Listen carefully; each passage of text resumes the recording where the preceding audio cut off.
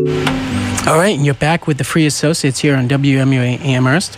I want to remind you that all our readings are always on barbarianinthevalley.com, that you can get our podcast there and on Spotify, iTunes, and all that kind of stuff, and that our phone number is 413-545-3691. 413-545-3691 if you wanted to be talking about what we're talking about, which is, basically nationalization, privatization is what we're talking about, fundamental human issues around scarcity and the consumption of goods and what they call the tragedy of the commons. Now, Sam Stoddard's my guest. He's been giving me a really quite unfairly hard time because I have figured out the solution to all this, which is to shift all of our worst notions into the virtual realm to preserve, at least for the time being, our environment so that we can do something spiritual because we'll still be here. However, he's giving me such a hard time, I'm going to ask him now. Now, Sam, you are on the hot seat because you think that's a Band-Aid and doesn't deal with the real problem. But since you and I both know that global warming and other climate issues are really looming, how are you going to get billions of people to accept, I see you sweating here, billions of people to accept this new vision of humanity in time to avoid disaster? Yeah, we don't disagree. You have 15 seconds. No, just kidding. Go ahead. We both know that the reason that we treat our planet the way we do has to do with an unfulfilled longing that we have inside of our souls, basically. And, I'm all for protecting the planet. And that, the more we consume virtually, sure, we're using a lot less paper than we used to, right? We're already on the track. I guess, although it's shocking how much paper we use. Well, I didn't print out these articles. Well, I know, I printed them out. That's a courtesy. I get it. As a college professor, for example, when I was in college, we're printing out a lot less paper than we do. Okay, sure. So sure, we're already on that road. But I think the fundamental problem we have here is that people are not finding fulfillment in the things that they expect to find fulfillment in. Uh-huh. And we're constantly grasping for more when actually the way to be happy is to have less. Right. But you're dodging the question. I really agree with you, and I think we can continue talking about it.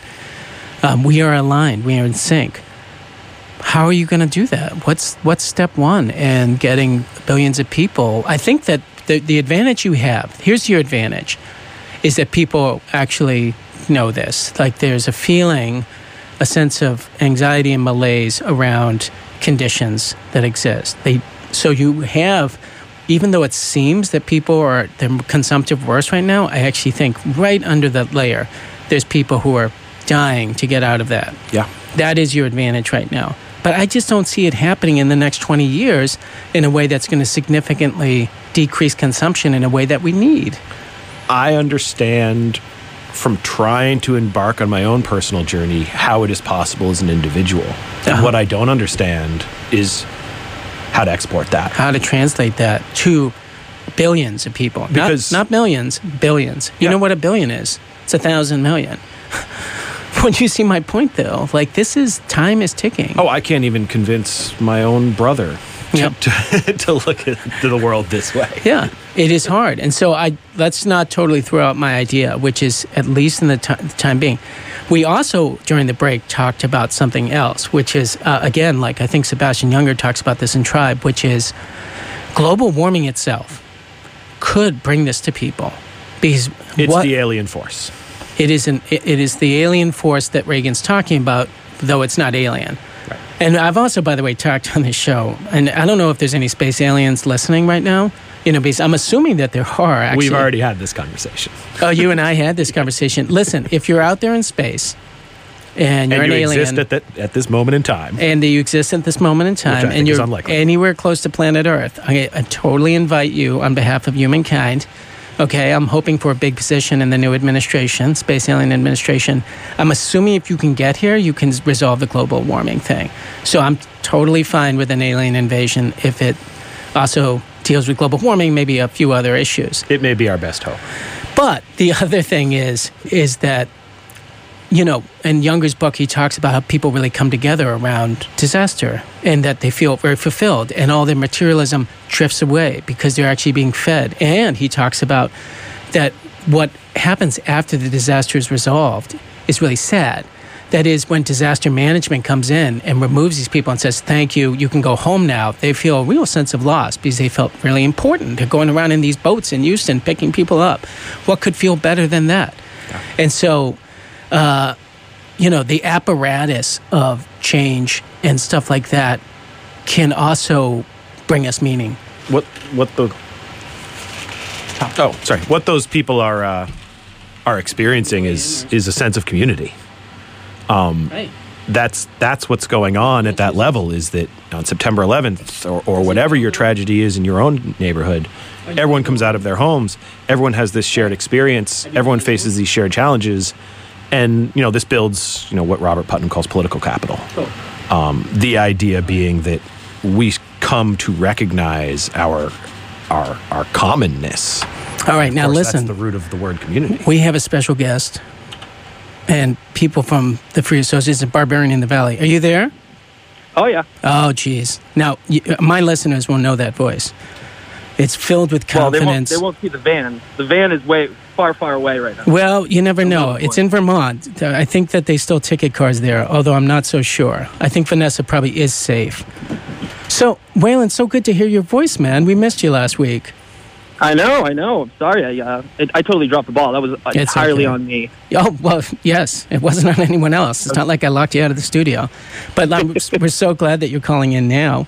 And what did you want to talk about? You've been listening to it for at least a little bit. What's your thoughts on? So you guys are talking idealistic here. You got to talk more pragmatic about this entire situation. Well, I don't think you... All right. Okay. Well, thanks for the lecture, okay? But... Okay, go ahead. So... I was watching Thursday Night Football, and what comes on but a Mini Cooper ad? Yeah. Okay? Brand new Mini Cooper. It's entirely electric, and the entire ad nailed it, because this is what you have to do about global warming. They go, forget about the car being electric.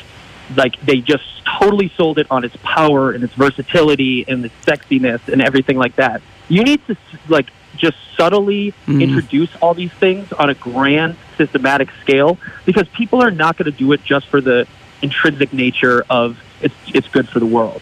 So you need to just, I'm going to go into Cumberland Farms and get that iced coffee in a plastic cup until they make biodegradable cups. And I'm like, okay, nothing changed in my life from that.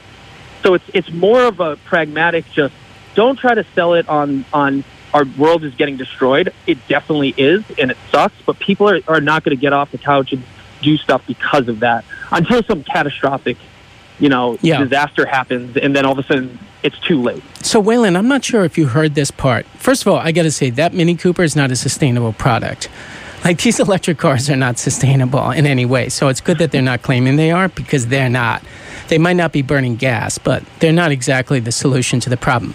But since you drive a 1984 Toyota van that belches all kinds of emission out, we're not going to really address this. But Waylon, first off, I got that van in California, and that has passed California emissions, which, I mean, Trump administration and everything aside, yes, they might have those some are issues with strictly emissions.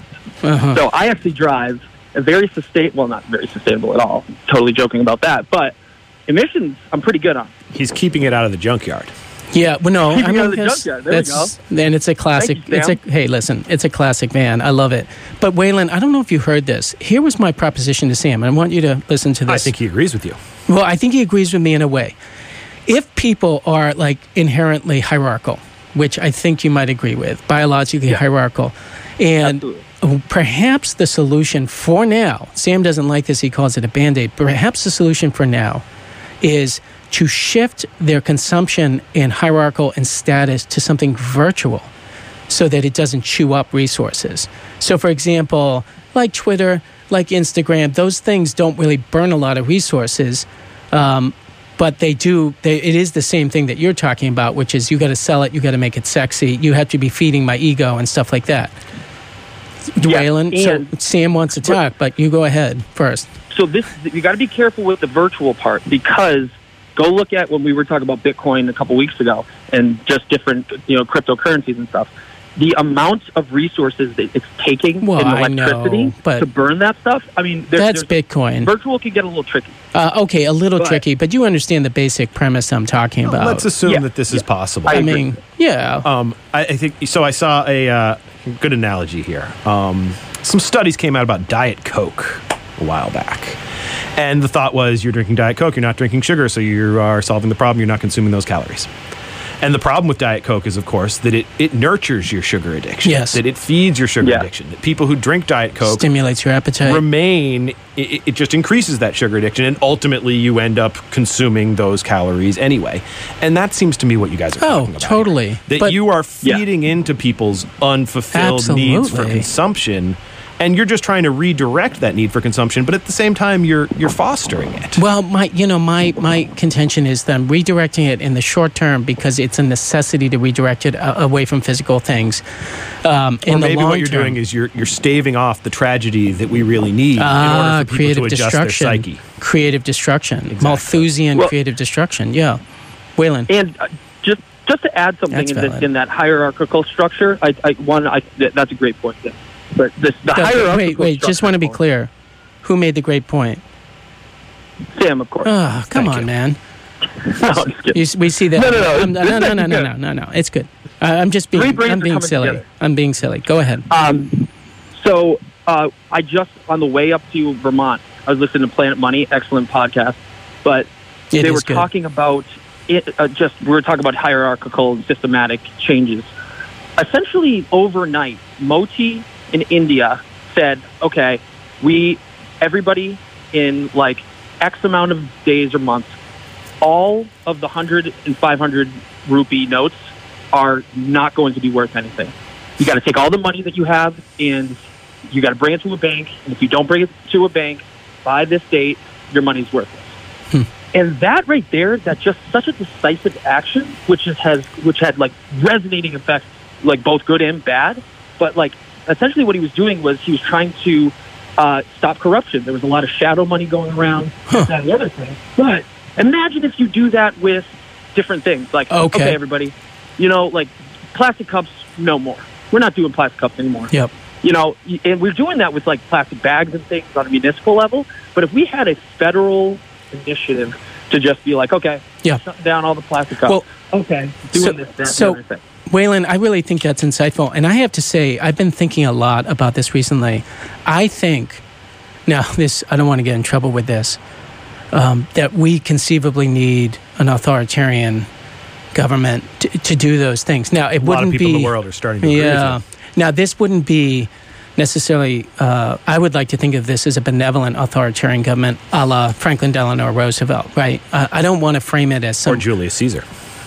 Okay, Caesar has such a short run, it's hard to know, honestly. Well, my point being that it led into an empire that, people loved when it was Augustus or loved when it was a popular leader, and then Tiberius. And Sure, okay, absolutely. But, I agree with you, Waylon. I also think that it's kind of like this, too. Okay, not only are we going to outlaw plastic bags, we're going to find out where those are being manufactured, okay, because those factories are now going to be gone. And if they're in South Carolina, in the southwest of South Carolina, we need to not just stop the manufacture of those bags, but to compensate the people who had jobs making plastic bags. Like, the whole thing is actually really complex. You have to deal with all kinds of unintended consequences. And the only way you're going to get buy-in is if you say, listen, I get that we are basically stopping the creation of this product that keeps these 5 towns in business. So something real this time has to be given to those people, or you're not going to maintain your legitimacy or power as you try to change things. And every politician for so many decades has gone into the same, it's job training, job retraining, right. Everybody's going to be fine. People don't like that kind of change. Because and so this is where the authoritarianism comes in, because it's going to be hard to get people to buy into that. Okay, but the advantage here, if you had an benevolent authoritarian regime, work could be created, right? Roosevelt did do that. Like, he was able to not snap his fingers, but generally speaking, the problem with the work retraining thing, I always think of Bill Clinton as the kind of initial culprit here, is that the NAFTA thing happened, work training, it just never panned out. And I think that the last election was a referendum on the 1994, not the midterms or whatever you want to call it. I know it's not a presidential election. It was a referendum where a huge part of the country that had been left out for 20 years screamed in a piercing, rageful way. And misdirected, yes, all that stuff. But an authoritarian regime could take away that plastic factory and say, well, now you guys are going to be, I don't know, building roads or something like that, like infrastructure? I'm not sure. Because work is meaningful. Waylon? Yeah, I mean, commandeering something like that is difficult. I don't see it ever happening in the United States. That's the problem. Why not? Let me ask you. Why not? It's just think about the involvement of government inside of private business like that. It just doesn't coincide with our capitalist way. No, not at all. Not right now. But when the sky turns purple and dolphins are swimming up the Connecticut River, then it could happen. But then it's too late. That's the problem. Then it's too late. That's so never too late. Everything can change once it's too late. It's never too late. It's never too late, Waylon. You know that. It better not be. I would like purple dolphins. No, they're not seen a purple pink dolphin dolphins. before. It's purple skies and dolphins going up the Connecticut. Okay, the dolphins are light blue, but the skies turn purple. Yeah, but then you could do some ecotourism around the dolphins in the Connecticut. Yeah, this is exactly the kind of thinking that drives me crazy. This is the adapt. That's why environment. That's why I have American flags on the back of my jacket. This is what I call the Pilates fallacy. Okay, that's a Cody trademark thing. The Pilates fallacy is that people will get their jobs automated, but everyone will go to Pilates class and everything will be fine. It's just not going to happen. I remember listening to public radio in New York where they were like, well, if gas goes up to $9 a gallon, New York City will be even more successful because we have public transport. It's like, guys, if gas goes up to $9 a gallon, it's not going to be good anywhere. Like, this will not be good for anybody. It'll be Soylent Green in New York, okay? Like, it will be really different. So, I think that in the larger sense, I actually think I'll make the prediction now that in our lifetime that there will be FDR-style governance in this country. And I don't see why, Waylon, you don't. I mean, you can see the conditions that might create that, right?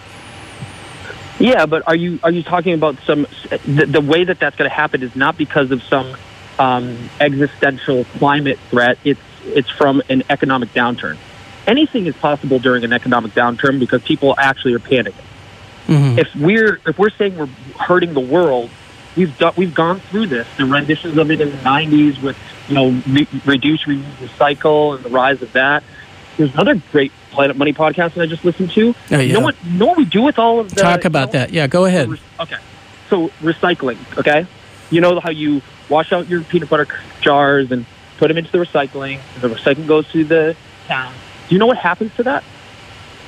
It goes to China on empty container ships, and then it gets recycled. The problem is plastic manufacturing has become so cheap now that first off, China's not taking it now. So what happens when China doesn't take it? It goes into the landfills.